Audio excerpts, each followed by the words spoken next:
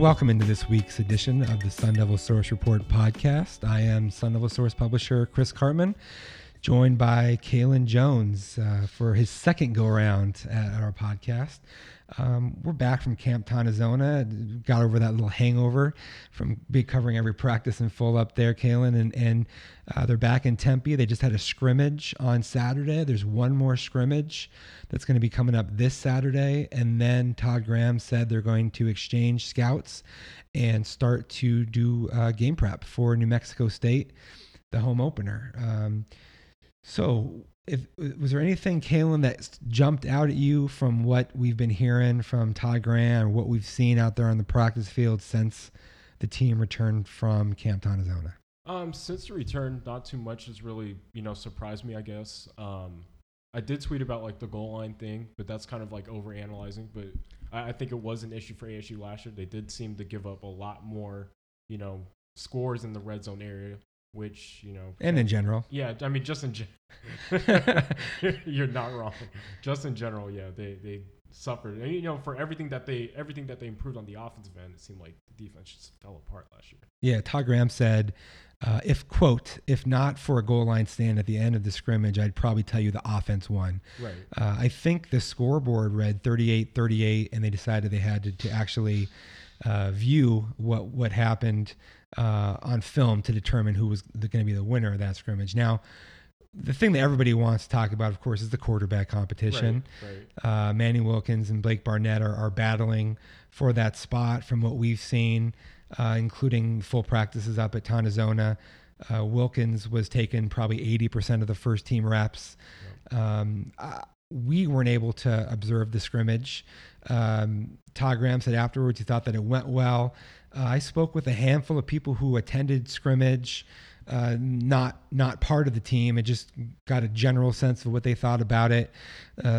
It seemed to be that Blake Barnett had an edge in terms of how his performance was perceived versus Wilkins, especially from a accuracy standpoint. Todd Graham, though, is not giving anything away, right? He said, at this point in the game, why would you? He said, after Monday's practice, he said, I quote, I think it's very competitive and Manny has got to get beat out. Now, that basically is almost the same thing that he said at Pac-12 Media Day, right when they were just getting started, Kalen. Do you think anything's changed in how this quarterback competition feels or in the closeness of it, just from your sense being around practices in the program? So it's weird because, Graham would want us to think that nothing has really changed. And really, for the most part, nothing has necessarily changed. I think what I've come to realize personally, though, is that Barnett may be sort of a gamer. I remember you and Kevin and we talked about how DSC, like Sterling Cole, is sort of a gamer. But Barnett, for all intents and purposes, like during practices and whatnot, he can't hit a brick wall, Like, he's not accurate. But all of a sudden when, they go 7-on-7 and they go tempo, and even during the scrimmages, this isn't the first time I've heard about him performing well during a scrimmage. So it makes me wonder, okay, maybe the quarterback battle is a bit closer than what it is. But, at the same time, until Graham, the rhetoric matches what the perception is, which at this point, I guess they've done a pretty good job of being vague enough to where I don't know. It's hard to make anything really out of it. But until, he's being honest, until Manny gets beaten out on a consistent basis, then, nothing's really changed. Between the two guys, from what you've seen to this point, who would you start at quarterback in the first game? I'd start Manny. I really would. And, Don't sound very confident. Yeah, I'm being more hesitant than what I'm used to, though, because what we've seen in the past couple of weeks, and I don't know if he's nagged by anything, but the accuracy has just been horrible. Yeah. So I don't know what's going on there, but I'd start Manny just because I think he fits what ASU. It makes the offense a bit more dynamic. Yeah. My sense, just from the last couple of weeks, I thought Wilkins started out at Camp Tonizona really well. I thought the first couple days there, he was accurate. The mechanics looked better. The delivery with his feet and his arm, he was much more repetitive, and the accuracy was there. And then as Tonizona sort of unfolded, he had the last practice on Thursday that we saw, and then the scrimmage. he regressed, and, Right. and he said after Thursday, just some little things that I need to get cleaned up, and I'll do that, and I'll do better next time. That was essentially what he said. And then on Saturday, he almost Yeah. said the exact same thing because he had a similar types of misses. Yeah, exactly. Blake Barnett, my sense is that he's done better of late. Now, of course, we haven't seen more than 2 11-on periods at the very maximum in Tempe practices since they've been back. But now we get these reports that he has had a pretty good scrimmage showing. Yeah. But at the same time, there's nothing that I've seen or heard that leads me to believe that he's on the verge of passing Manny Wilkins or that the gap is extremely close. Right. I still think that Manny Wilkins is solidly leading the quarterback race. And it's getting to a point where I would almost be a little bit surprised if he isn't the opening day starter. They only have a handful of more days of evaluation. He would have to have a really bad week coupled with a Barnett really good week, Right. or maybe At the same Barnett just lighting it up through Saturday's scrimmage in order for me to think that this may head in a different direction. And it's possible. I mean, it's not, you can't totally rule it out. There have been times in the past where things have happened. I remember 2012, Mike Bercovici faltered in mid-August and Taylor Kelly really ascended and then took the job and never looked back. Some people have talked about the 2002 battle between Christensen and Andrew Walter. Christensen, of course, ended up starting the season, but then faltered and didn't play well in a September game against San Diego State. Andrew Walter came in and never looked back based upon the big arm and the downfield capability with Sean McDonald. So there's still time, and my sense, I don't know how you feel about it, Kalen, is we still may be talking about a quarterback competition or battle sometime into September or even later on in the season.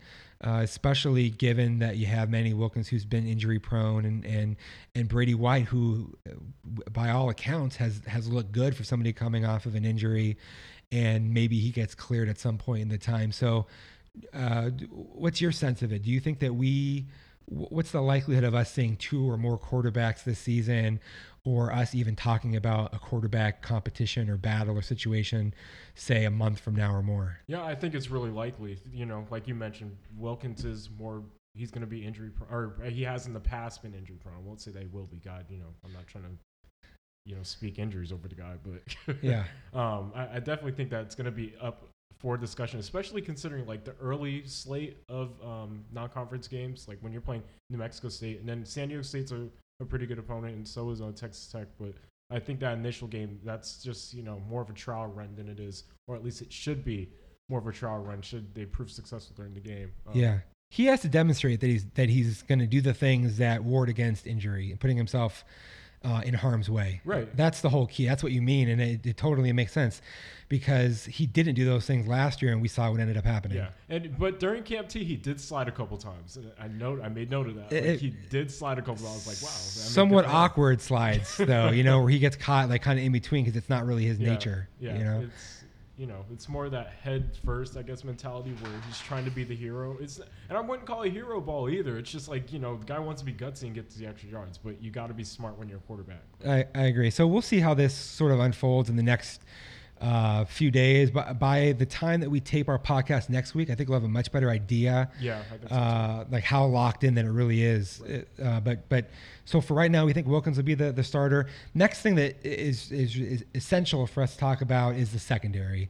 Mm-hmm. I think we agree that the keys to this season are quarterback play and then how ASU does with its pass defense. Yes. Last year, of course, it was as bad as you could possibly be.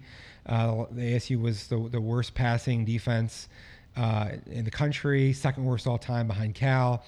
What was interesting about what Graham has said in recent days is, and this was on 2 different occasions, asked about which position group is the most improved on his roster, he said, I think it's our secondary. Right. And after Monday's practice, he said, and this is quoting, I think the guys we have are faster. I think we're better technique-wise.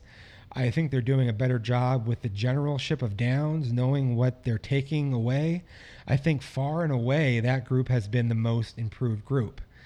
Now, I don't know about that, but Yeah. what's your sense of how the group is doing, and then also him putting himself out there with a quote like that? Well, I mean, it's hard to make sense of the secondary being that much better based on what I've heard about the scrimmage. Like that isn't how it went. That's it's not what I've heard about the scrimmage. Yeah, what we heard is And, basically there was what- 4 or 5 big plays that were given up and all that. Exactly. So that's kind of concerning. Maybe it is a improvement on what happened last year. Not to be cheeky or anything, but I mean it really might be. But if that's where you're at, the rhetoric, like you and I were talking about it, Chris, like the rhetoric saying that your secondary has improved that much, there should be more significant. Like the explosive play should be down from 5 a game or 6 or 7 to like 2 or 3. At most. Yeah.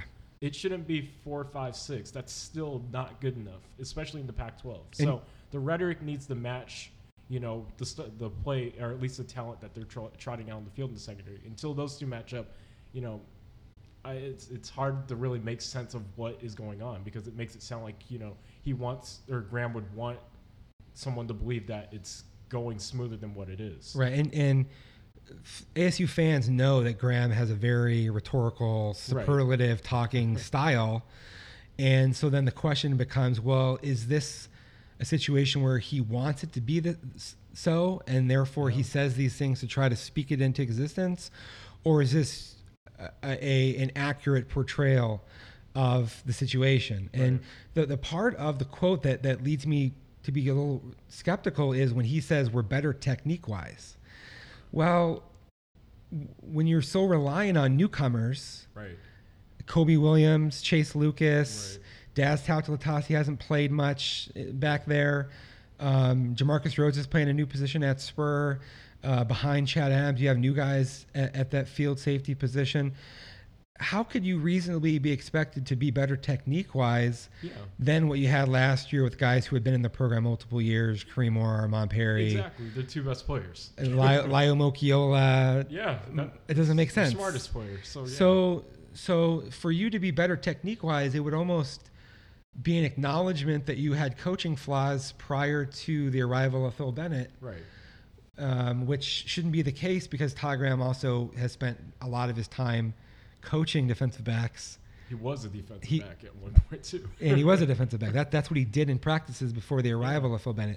So that's why that's why some of that just seems to not really make sense in context. And fans are now going to evaluate Graham based upon this, because right. this is going to permeate the consciousness of fans. Yep. We're much improved in our secondary. That's going to be the general takeaway. Right. And then if you're not, when you falter and don't meet that expectation, then the criticism hits you that much harder. Yeah. And so this is where he's sort of setting himself up for this. Exactly. And it's scary, because you don't want to put yourself in that position if he just comes out and, or I'm not saying he's not being honest, but from what I am aware of, he's not being honest. Yeah. If you're just honest about what's happening, or at least, giving more context to your comments, saying that we're much improved, provide context to it. Say that, in comparison to last year, we were giving up this many plays, and now we're only giving up this many plays. Yes. Give your fans more, credence to the expectation, so that way when, you hit that line, when fans think much improved, they're thinking national champion, automatically. The sky's the limit, Yeah, if we're much improved in our secondary, oh, great, we have a chance to have a great season. Exactly. And when you corral people's expectations are more realistic and provide further context, I think, fans will have a better idea, and will have a better idea of what to expect of the unit moving forward, and it's not just rhetoric. And when you zoom out even further, when you open up the aperture and you zoom out further, it's in the context of Graham needing to have a better season, because fans are now starting to get a little bit skeptical about him and his tenure at ASU. So there's more opportunities for your superlative nature to be challenged, or for that to actually work against you.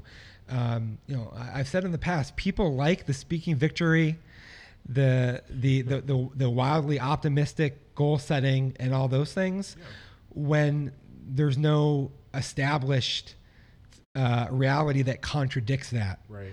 And now, to your point, if he said, look, we were really bad on defense the last couple of years, and I think we can be a lot better.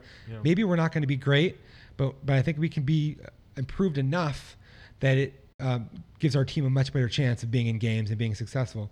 That's reasonable. Yeah, If that's exactly. the way. If he feels that way, that's reasonable.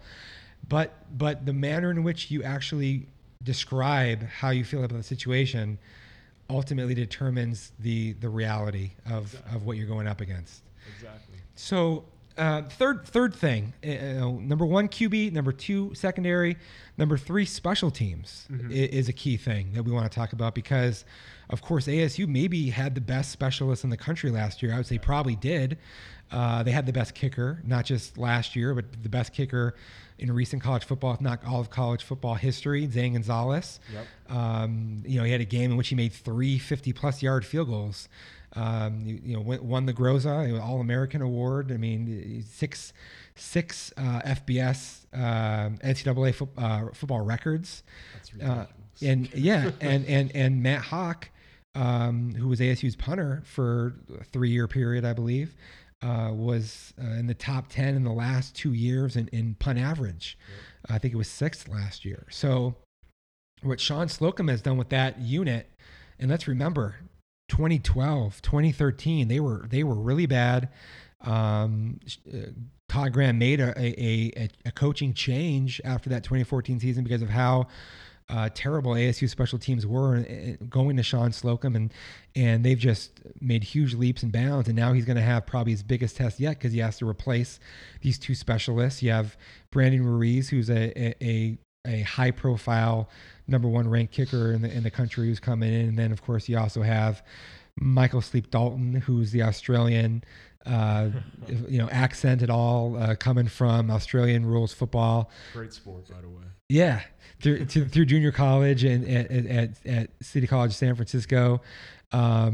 He's a great interview. Brandon Ruiz, we interviewed him in the last couple days. Kalen, what did he say? It was just like very matter-of-factly, basically saying, hey, I'm going to be the best kicker in the country. Yeah, he said that adamantly. He said he was going to win the Lou Groza. He said he was going to be a freshman All-American, and there was something else. I can't remember what the third thing was, but just those two statements alone, like, dude, you're replacing arguably the greatest kicker in college football history. He's going to slay Cersei's dragons or something, right? Like, there you go. Yeah, Daenerys' dragons are not ready. Oh, yeah, Daenerys' dragons. What am I saying, Cersei? Sorry. It's all good. I don't like Cersei that much. Yeah, Cersei doesn't have the dragons to her advantage. Thank God. But ASU might, yeah, in the form of a leg. Yeah. So the reality is, maybe he has a chance to do these things. We saw him in practice. Monday, he hit 6 of 7 field goals from 42 yards. He pulled one that was a little bit off. He's hit as far as 57 or 58 yards in practice this year. He has a pretty big leg. I don't know if he's going to win a Groves Award. Of course, that's actually happened in ASU history for a freshman kicker to accomplish that. But at a minimum, I think it's safe to say that he'll probably be pretty good. I mean, which is surprising because he doesn't look all that big at all. His personality doesn't necessarily match how he looks. Yeah. And what about Sleep Dalton? Have you had anything jump out at you about what he brings to the table? So I personally I like when you have a punter that's versatile enough to, they can kick with both legs, they can, kick sideways, whatever, on the run. I think that's important because when you have that versatility, I know fans hate it because it's not necessarily just different, but it's not normal. Yeah. And it throws them off, but I think it's really important. But for ASU specifically, like last year, I know that the advanced stats were saying how I think they finished in the top 25 for every single kicking statistic, both in field goals, kickoffs, punting. So the importance of just Matt Hawk. I know we talk about Zane, which, he deserves it. He had a phenomenal year. But when you look at what Matt Hawk was able to do, not just last year, but over the course of the past 2 seasons, like he kept ASU in games. He, flipping the field completely, putting their defense, obviously there were certain situations where, they can prevent the big play either way. But sometimes, scoring drives were just stalled just by the fact that ASU pinned their opponent so deep.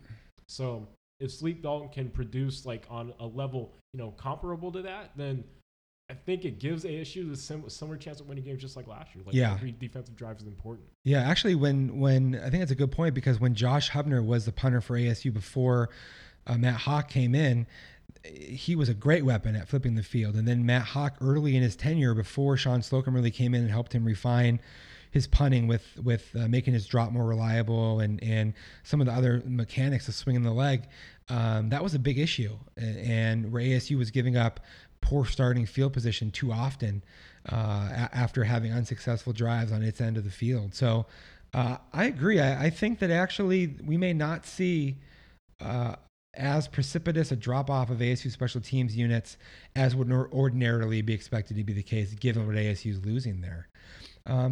So now we wanted to also kind of talk about some of the remaining fluid or somewhat fluid position depth chart battles.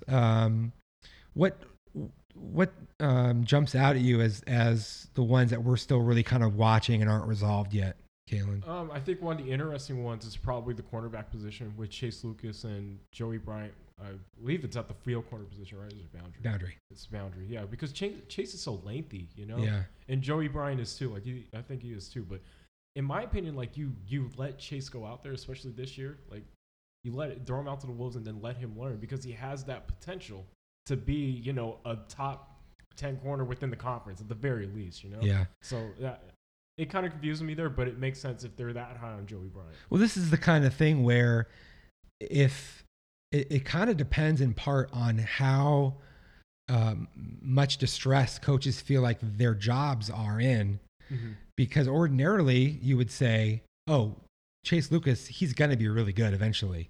He's a redshirt freshman. It may take him a year. It may take 6 months. It may take a year and a half. He's going to get there. And I think we know that that's going to happen for him. But the coaches are saying almost to themselves, it seems like maybe Joey Bryant might be, you know, equal or slightly better or more reliable right now. Right. And that's what we're going to go by. And these guys are both probably, you know, within an inch of each other. Athletically, I think they're relatively comparable. But, you know, one's a few years older. Yeah, one's 25. Yeah. Is he 25? Yes, Joey Bryant is 25 years old. That must be the oldest guy on the team, maybe. He could be. Yeah. So that's a big part of it. It is a lot of it comes down to whether coaches are willing to allow themselves to go with the guy who's got more long-term upside and potential at the expense of potential short-term, you know, issues. But it's not as though Todd Graham feels as if he can afford to lose against San Diego State or a Texas Tech.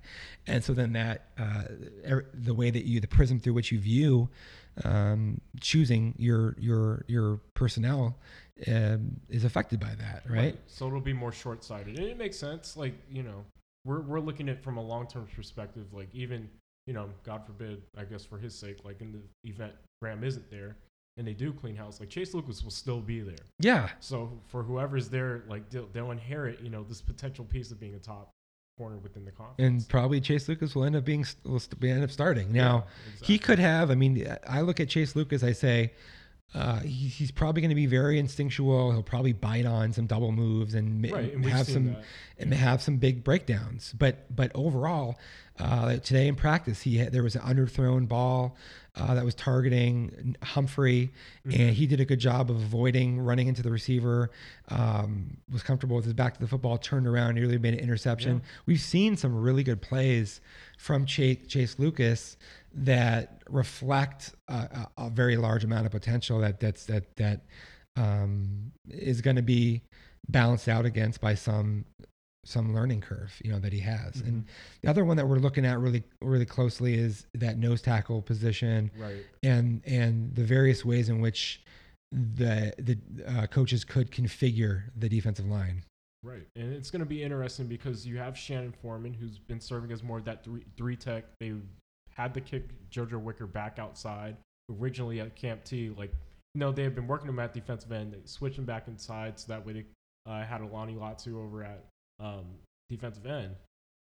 But since his injury, they've had to kick Wicker back out. I think it's going to be interesting to see whether or not Foreman can hang on to that starting three tech role, or whether they decide to incorporate Latu back at end, so Wicker goes back inside. You could incorporate George Leah in that role at nose tackle too. So I think it's definitely going to be like one of the more important roles too, especially when you look at the players who have served like interior linemen over the past. Like last year, you had Latu and you had Tashawn Smallwood, who've been there for a couple of years. I think that's one of the more crucial positions to ASU, having at least defense to above average run defense, which in the past it's been one of the more formidable ones in the conference since Graham's been there.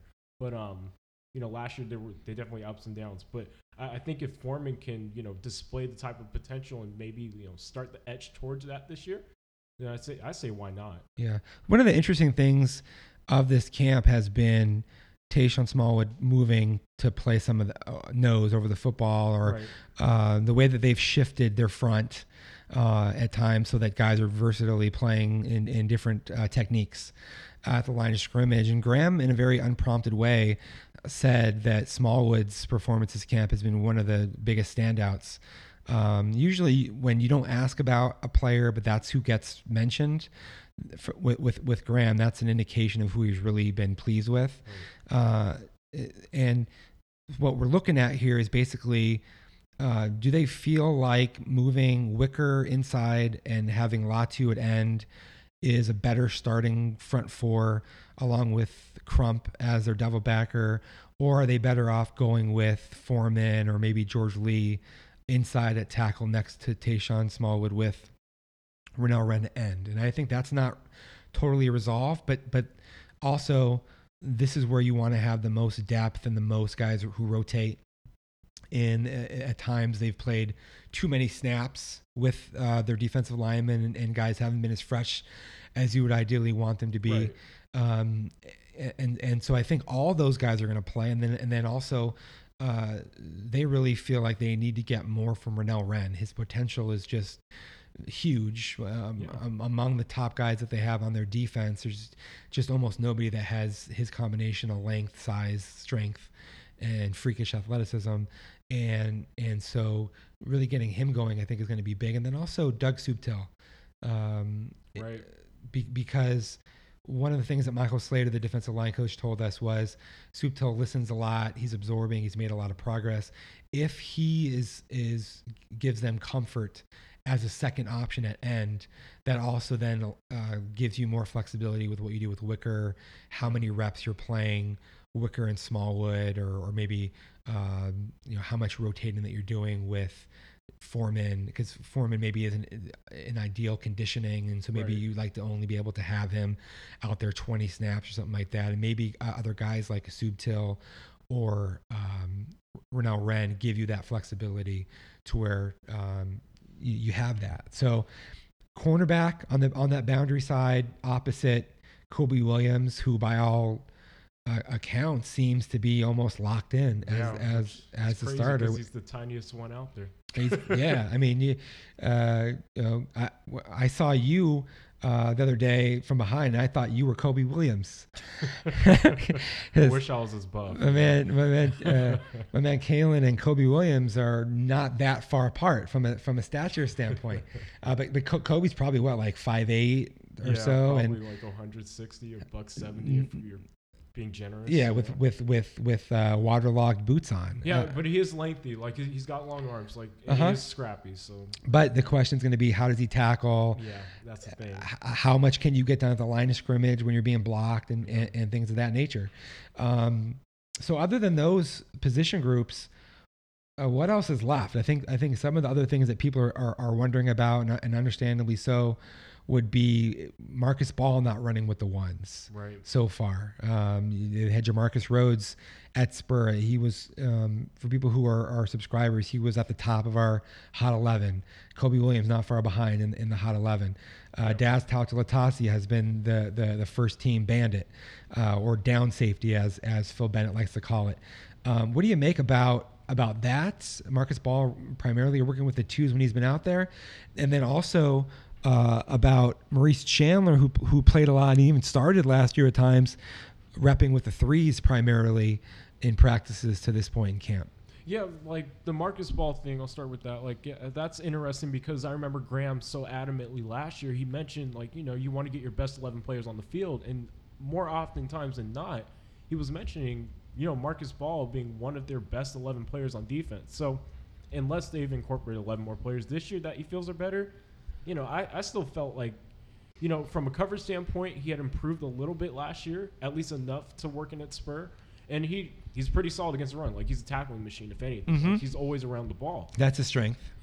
Fitting that, like it's his last name. But, but I actually I think that he did a better job as a Bandit than a Spur, even against the run and with read recognition, play identification, than against Spur, because he missed some wheel routes and other things. Right. Against who was it? UTSA. Yeah, UTSA. He got beat horribly. Yeah, several times, and then that caused problems. But against UCLA, when they moved the Bandit, he was killing it. Much better. But then at Bandit's where you have more of the pass responsibilities with Bennett, and so that's where you have some potential. And this is probably the reason why he is running with the twos, is some of these things again sort of still existing. But what do you make about Maurice Chandler being with the threes? Because to me, that's like an enormous surprise with their returning experience and how they initially viewed him as a prospect. He was highly rated coming out of the junior college ranks. Yeah, no, it's definitely a surprise. Like that was the biggest surprise of anything when I first showed up for Camp T, seeing him, not even included with the second team unit.